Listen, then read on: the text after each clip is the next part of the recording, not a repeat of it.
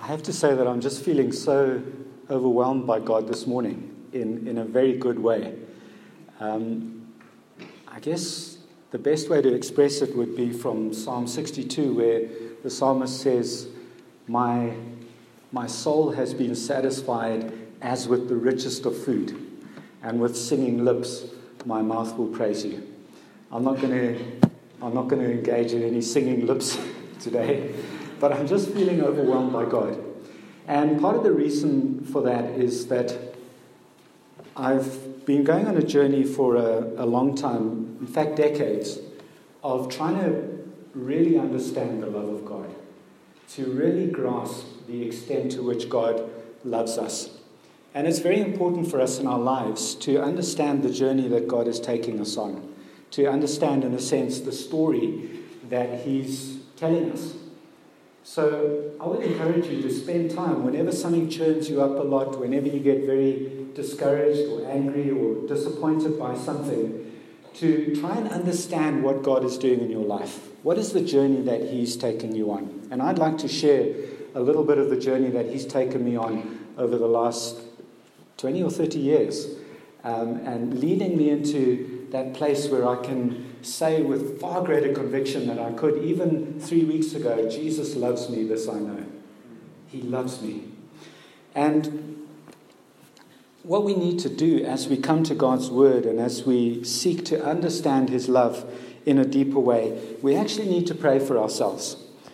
Paul gives us an insight into the way that he prays for Christians in Ephesians, and I'm going to read this because I want this to be our prayer this morning. He says, I pray that you, being rooted and established in love, we're rooted and established in love because of what Christ did for us on the cross, may have power, together with all the Lord's people, to grasp. We need to understand this morning, folks, that we actually need God's power in order to be able to grasp how much He loves us. We can't just sit here in the pews and say, right now I'm going to understand God's love without His help. We need power to grasp. He says, I pray that you may have power together with all the Lord's holy people to grasp how wide and long and high and deep is the love of Christ, and to know this love that surpasses knowledge, so that you may be filled to the measure of all the fullness of God. And that's what we're praying for this morning. We're praying that God would give us the power to grasp how much He loves us. We're asking that He would enable us to understand and to know something that actually is beyond knowing. And that's a miracle. Now to Him who is able to do immeasurably more than all we ask or imagine, according to His power that is work within us. We often apply that to other things, but in the context here, the greatest miracle that we could ever have is to understand the love of God. And the reason why we need to understand the love of God is so that we can be filled to the measure of all the fullness of God. It's possible, folks. And it's the journey that we're on. It's the journey that I've been on over the years. And as I say, I'm just feeling satisfied as with the richest of foods. I know that I'll go on to hunger more because that's the way it is. We'll only be fully satisfied when we get to heaven. But it's a wonderful thing. So let's read from Psalm 22. I printed it here in big print so I don't need my glasses. It's quite a long psalm, but let's just dive into it. My God, why have you forsaken me? Why are you so far from saving me, so far from my cries of anguish? My God, I cry out by day, but you do not answer. By night, but I find no rest. Yet you are enthroned as the Holy One. God is sovereign. You are the one Israel praises. In you our ancestors put their trust. They trusted and you delivered them. To you they cried out, and they were saved. In you they trusted, and they were not put to shame. But I'm a worm and not a man, scorned by everyone, despised by the people. All who see me mock me. They hurl insults, shaking their heads. He trusts in the Lord, they say. Let the Lord rescue him. Let Him deliver him, since He delights in Him. And yet you brought me out of the womb. You made me trust in you, even at my mother's breast. From birth I was cast on you, and from my mother's womb you have been my God. Do not be far from me, for trouble is near, and there is no one to help. Many bulls surround me, strong bulls of Bashan encircle me. Roaring lions that tear their prey open their mouths wide against me. I am poured out like water, and all my bones are out of joint. My heart has been turned to wax. It is melted within me. My mouth is dried up like a potsherd, and my tongue sticks to the roof of my mouth.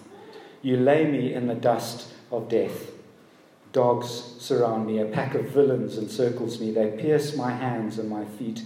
All my bones are on display. People stare and gloat over me. They divide my clothes among them and cast lots for my garment. But you, Lord, do not be far from me. You are my strength. Come quickly to help me. Deliver me from the sword, my precious life from the power of the dogs. Rescue me from the mouth of the lions. Save me from the horns of the wild oxen. I will declare your name to my people. In the assembly I will praise you. You who fear the Lord, praise him. All you descendants of Jacob, honor him. Revere him, all you descendants of Israel. For he has not despised or scorned the suffering of the afflicted one. He has not hidden his face from him, but has listened to his cry for help. From you comes the theme of my praise in the great assembly. Before those who fear you, I will fulfill my vows. The poor will eat and be satisfied. Those who seek the Lord will praise him. May your hearts live forever. All the ends of the earth will remember and turn to the Lord, and all the families of the nations will bow down before him. For dominion belongs to the Lord, and he rules over the nations. All the rich of the earth will feast and worship. All who go down to the dust will kneel before him. Those who cannot keep themselves alive, posterity will serve him. Future generations will be told about the Lord. They will proclaim his righteousness, declaring to a people yet unborn, he has done it. This is the word of the Lord. 10 years ago, Gail and I went on an amazing holiday to Israel, a trip to Israel that was paid for by a very generous couple who comes here to harvest. And amongst the many visits on our itinerary was one that took us to the Yad Vashem Museum. Now, we all knew in the tour that the museum was devoted to remembering the Holocaust, but most of us were just unprepared for what we were going to see there. And in fact, I don't think anyone can be adequately prepared for evidence of the Holocaust. One of the exhibitions displayed artifacts from that time in history along with the story behind each object. And that little shoe there belonged to a 2-year-old girl from Lithuania called Hinda Cohen. Her parents were a young couple called Zipporah and Dov. And with the German invasion of Lithuania, they unsuccessfully tried to flee to the Soviet Union. When it didn't succeed, they returned home to Kovno, and where they were later interned in a ghetto, the Kovno ghetto. And approximately half a year later, in January 18, 1942, Zipporah gave birth to a daughter whom she named after her mother, the little Hinda. At the end of November 1943, the couple was transferred to the Alexotos work camp. The inmates were expected to work building an airport, and they lived in very difficult conditions, performing backbreaking forced labor. During the day, the men and women would go off to work, and only the children would remain in the camp with a small cluster of adults and the elderly who couldn't work. And then on March the 27th in 1943, trucks arrived in the camp, and the adults were taken out of a different gate than the usual one, so that they wouldn't see the trucks and disrupt what was about to happen. All the children were about to be deported to a death camp. When the adults returned at the end of the day, they discovered the extent of the tragedy. Not a single child remained in the camp. Dov and Zipporah went to their daughter's bed, where they found one of her shoes and the gloves that Zipporah had sewn for her. out of scraps of wool. And Dov inscribed the date upon the shoe, and he swore to save it forever. You can see it on the slide. They later returned to the ghetto, and then they fled into the forest, where they were liberated by the Russian army. And in 1947, Sipora gave birth to another daughter. In 1960, they immigrated to Israel. That's just a glimpse of what we saw at the Yad Vashem museum. And I was just utterly devastated. I was deeply disturbed by the visit. And in spite of the fact that we were on the holiday of a lifetime, I just felt depressed and churned up literally for days. And I wasn't the only one. It affected my dreams even. In fact, one of the guys on the trip got quite angry with the tour guide for having taken us there. And you can understand that reaction. And in many ways, I suppressed what I saw at the museum because I couldn't deal with it. But from time to time, I get reminded that there is horrific suffering and tragedy in the world. And more often than not, the figures are just absolutely staggering. For example, this year marks the centenary of the 1918 influenza outbreak. It was an outbreak of the H1N1 virus. We've had a few since then, and it was more commonly called the Spanish flu. Now, one almost doesn't want to speak about these things. You know how many people it killed? It killed between 50 and 100 million people. That was 3 to 5% of the world population at the time. And it wasn't old people and weak people that died. It was actually young people. Because what they discovered was that the antibodies in young, strong people reacted so strongly to the influenza virus that it actually ended up attacking themselves, and they died from it. If you just look at the last 100 years, it's been particularly horrendous in the history of mankind. Just consider these three men alone: Adolf Hitler, Mao Zedong, and Joseph Stalin. Those men alone, and there have been many others like Pol Pot, Craig mentioned his name this week, they were responsible for the slaughter of 200 million innocent people, give or take 10 or 20 million. Can't even add it up accurately, it was so big. And just to give you an idea, if those three men had taken one person at a time and shot one person per second non-stop, it would have taken 6 years and 4 months to kill 200 million people. The wars that have happened in the last century. In 1931, there were floods in China that wiped out between 1 and 4 million people, depending on who's counting. In 1970, the Bola cyclone in Bangladesh, the 2004 Indian Ocean tsunami, and the 2010 Haiti earthquake, all in our history, in the time that we've been alive, each of those disasters killed 300,000 people or more at once. But here's the significant thing, folks, and Tim Keller points out that these statistics are misleading because historic disasters like these, they don't actually change the suffering rate significantly in the world. Tens of thousands of people die every day in unexpected tragedies, and hundreds of thousands of others around them are crushed with shock and grief. So what were these natural disasters, accidents, sickness, cruelty, and the sinfulness of man? This world is not a safe place to live. And who's to say that you and I are immune from tragedy and suffering? You know, the truth is that we try to suppress the reality by saying that tragedies happen to poor people, or to careless people, or to ignorant people, or to sinful people, or non-believers. I remember people saying, well, it's because Haiti was so involved in voodoo worship that 300,000 people ended up dying there. Or maybe we try and justify it by saying, if we hear that it's Christians, well, we say, well, maybe they weren't disobedient to God, or maybe they didn't have enough faith, or maybe they didn't listen carefully enough to God. And we try and justify it in that way. It's not going to happen to me. Somehow it won't happen to me. Or maybe we just try and gloss over it with statistics. 6 million people, well, if you say it quickly enough, then we can ignore it.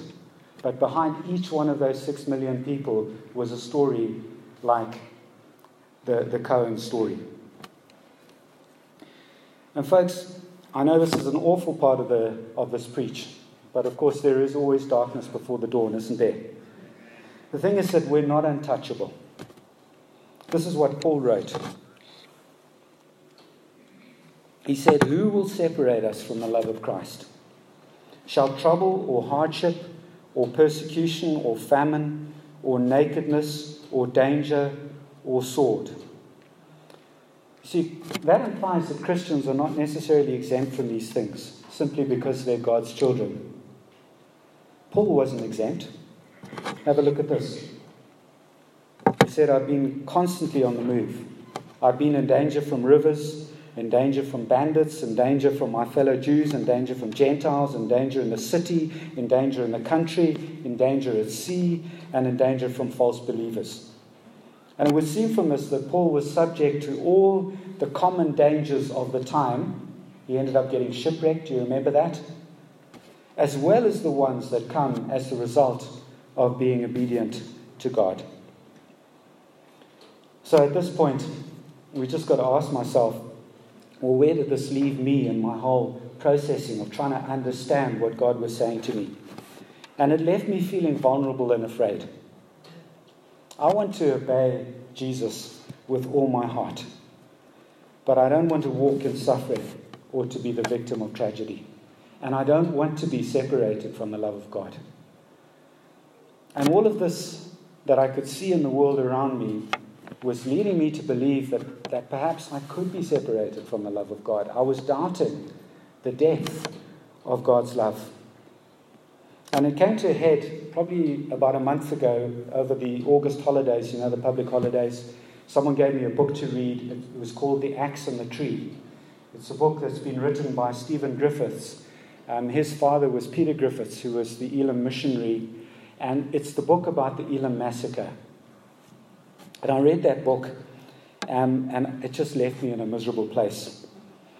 How could God allow his people to go through that sort of unspeakable suffering and tragedy? There were 2 children in the book, Tim and Rachel Evans, who were orphaned by the massacre because they were away at boarding school. They lost their parents and their young sister. And in the light of that, it was easy to doubt God's love. It's easy to wonder whether his love is powerful enough to keep a grip on the victims of tragedy. Is God still holding on to Tim and Rachel? That was what I asked myself. They're probably in their, what would they be in now? Probably in their 30s or 40s. Has the sword separated them from the love of Christ? The fact that their family got caught up in a war, as millions of people in the world today are caught up in wars. So this is where we come to Psalm 22, and this is where we start to see a glimmer of hope. Psalm 22 was written by a victim of injustice. Here is a man that loves God, but tragedy has overtaken him. And so he cries out in desperation, my God, why have you forsaken me? Why are you so far from saving me? So far from my cries of anguish. My God, I cry out by day, but you do not answer. By night, but I find no rest.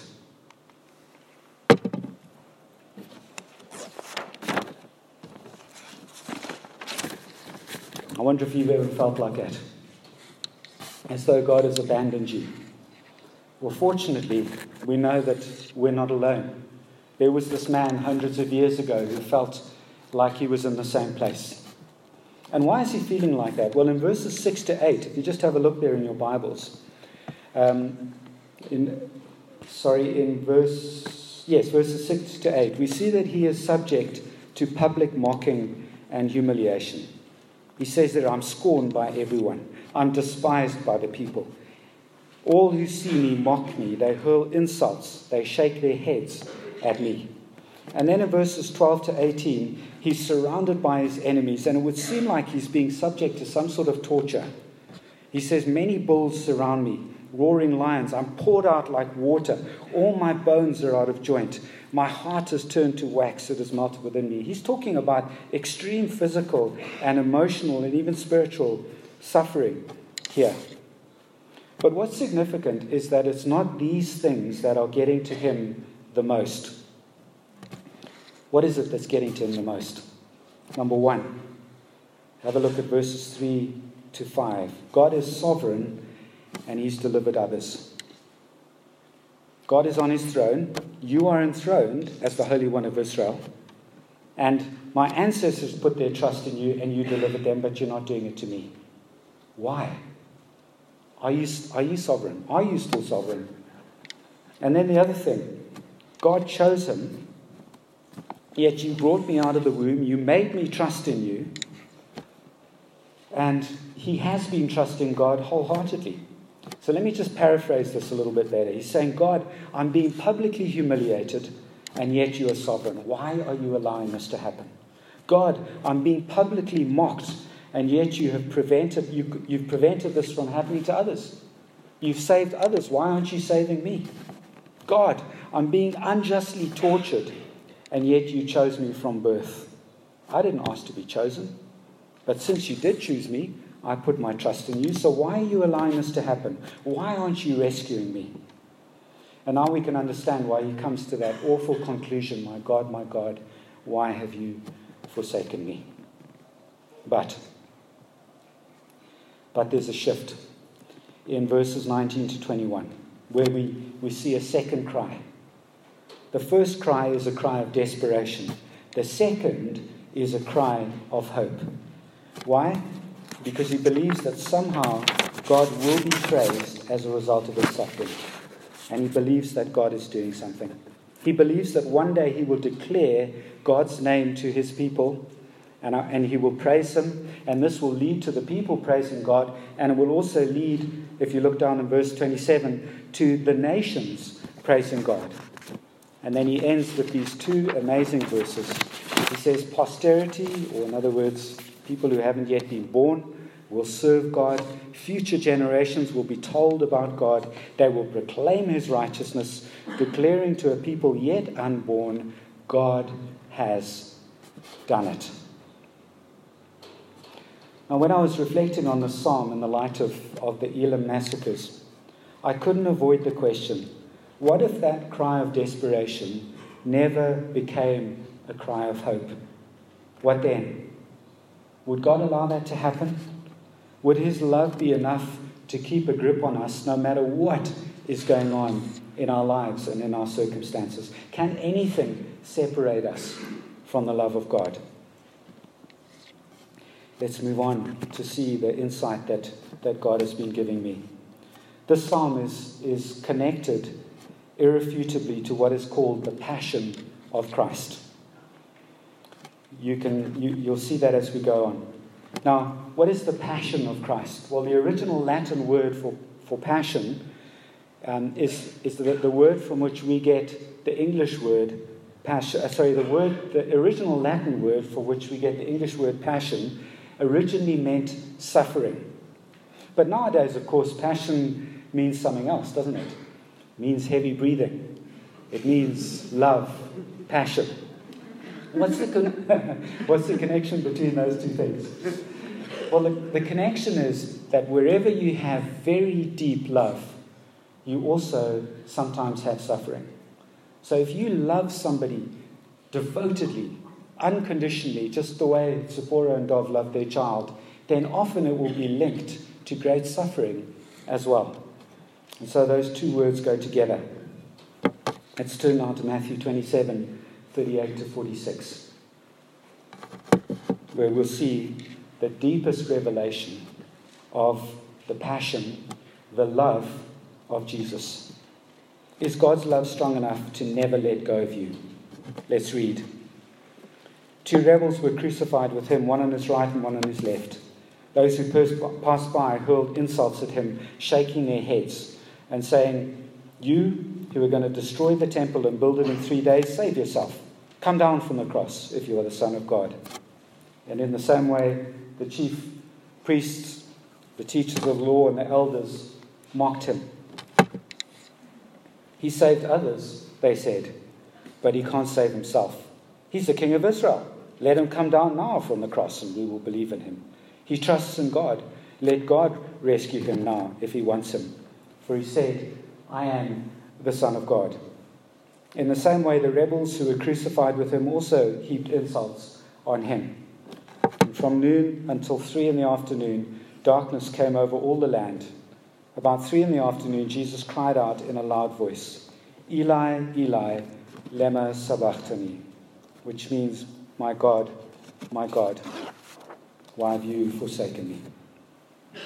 So Psalm 22 was written to describe the experience of some unknown person, we don't know who he was, long before the crucifixion of Christ. But at the same time as he was writing it, the Spirit who was giving him the words to write knew that it was an accurate prophecy of Christ's sufferings. And we can see it there, can't we? There's the mocking, the insults. It's quite specific. People shaking their heads, the piercing of hands and feet, right down to the soldiers gambling for Jesus' clothes. And then finally, that last cry in the dark. And that's what I'd like to focus on for the rest of what I have to say. Here we find the deepest revelation of Christ's passion, of his love for you. Now, Bible scholars tell us that the word translated cried out in a loud voice. It's only used once in the Bible in that particular place. And so the scholars went to have a look at other documents that were written in Hebrew at the time, and they realized that this should really be translated as a scream. Jesus screamed. Now, if you were writing about the founder of your faith, would you have recorded that he screamed? It seems like he's falling apart, that he's given up on God, that he's turning his back on God. You probably wouldn't have recorded that he screamed. And the only reason why Matthew would have recorded that is because it actually happened. But why did he scream? Was it because he was falling apart? You know, up until now, Jesus had been through all sorts of unspeakable tortures. But he hadn't raised his voice once. He'd always been composed. He's always been in control of himself. And so he's not screaming because of physical suffering. He's not saying my head, or my hands, or my feet. And nor is he screaming because of emotional pain. Do you remember when Judas betrayed him? He said, go and do what you have to do. Do you remember when he was in his moment of incredible need and the disciples had fallen asleep? He didn't shout at them. He just said, why couldn't you stay awake? He's been betrayed by all of his disciples, but it's not this that is causing him to scream out. What is it? What's causing him to say, why, my God, why have you forsaken me? Have a look there at verse 45. Good catch. From noon until 3 p.m, darkness came over all the land. Why did that happen?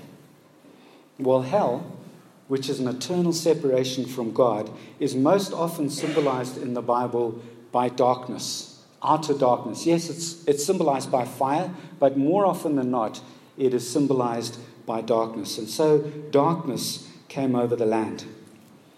And that is emblematic of the fact that Jesus is going through spiritual suffering, the like of which we will never even begin to imagine. He has been forsaken by his Father.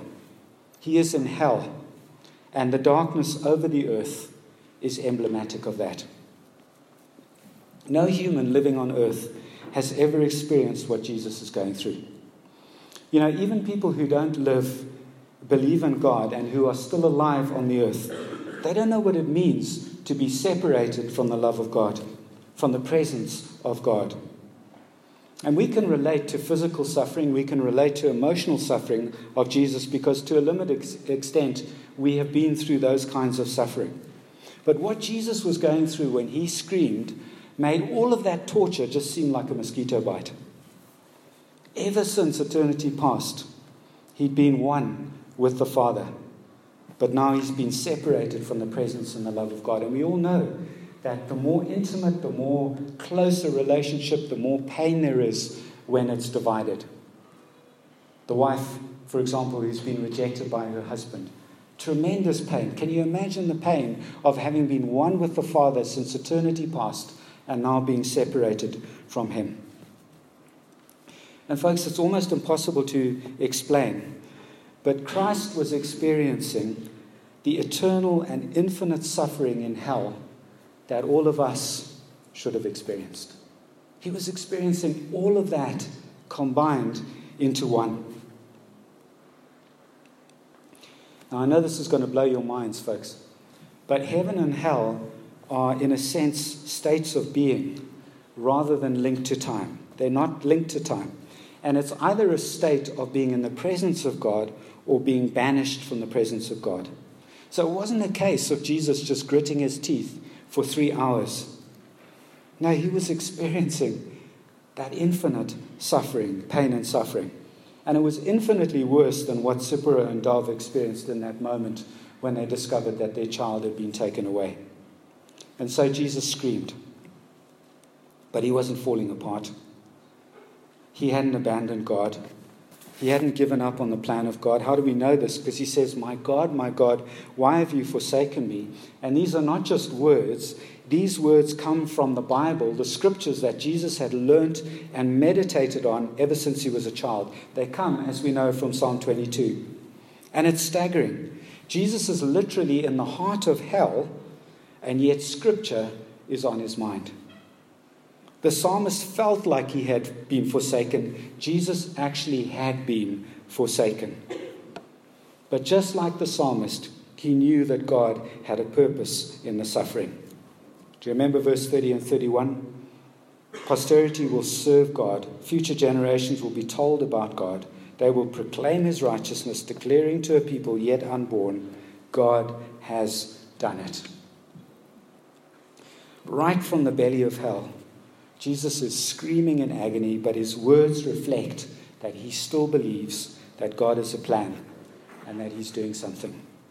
God is doing something, and through this, God will complete it. Folks, can you see why Christ is doing this? Can you see why he's screaming in the midst of eternal agony and suffering? He's doing it because he loves you. He's doing it because he's passionate about you. Here's the thing. Jesus was separated from the love of God so that you will never have to be separated from the love of God. That's the reason why he was separated. You will never be separated from the love of God. And that's why Paul can write, I am convinced that neither death nor life, neither angels nor demons, neither height nor depth, nor anything else in all creation will be able to separate us from the love of God that is in Christ Jesus our Lord. Why? Because Christ has done it. He was separated so that we will never have to be separated. And this is the assurance that we have. And I pray that God would strengthen your hearts to be able to grasp that. That no matter what happens to you in life, you will never be separated from the love of God. You will always be connected to God your Father, and you will be able to spend an eternity with him in heaven. Praise be to God. Father, what can we pray in response to this? We love you so much. We thank you that even as we seek to love you with all our hearts, and even as we seek to walk in the footsteps of Christ, which will mean suffering at some stage, we know that nothing can separate us from the love of God. Lord Jesus, we thank you that we will never be separated because you were. And we want to praise you and glorify you this morning. I ask all of these things in Jesus' name. Amen.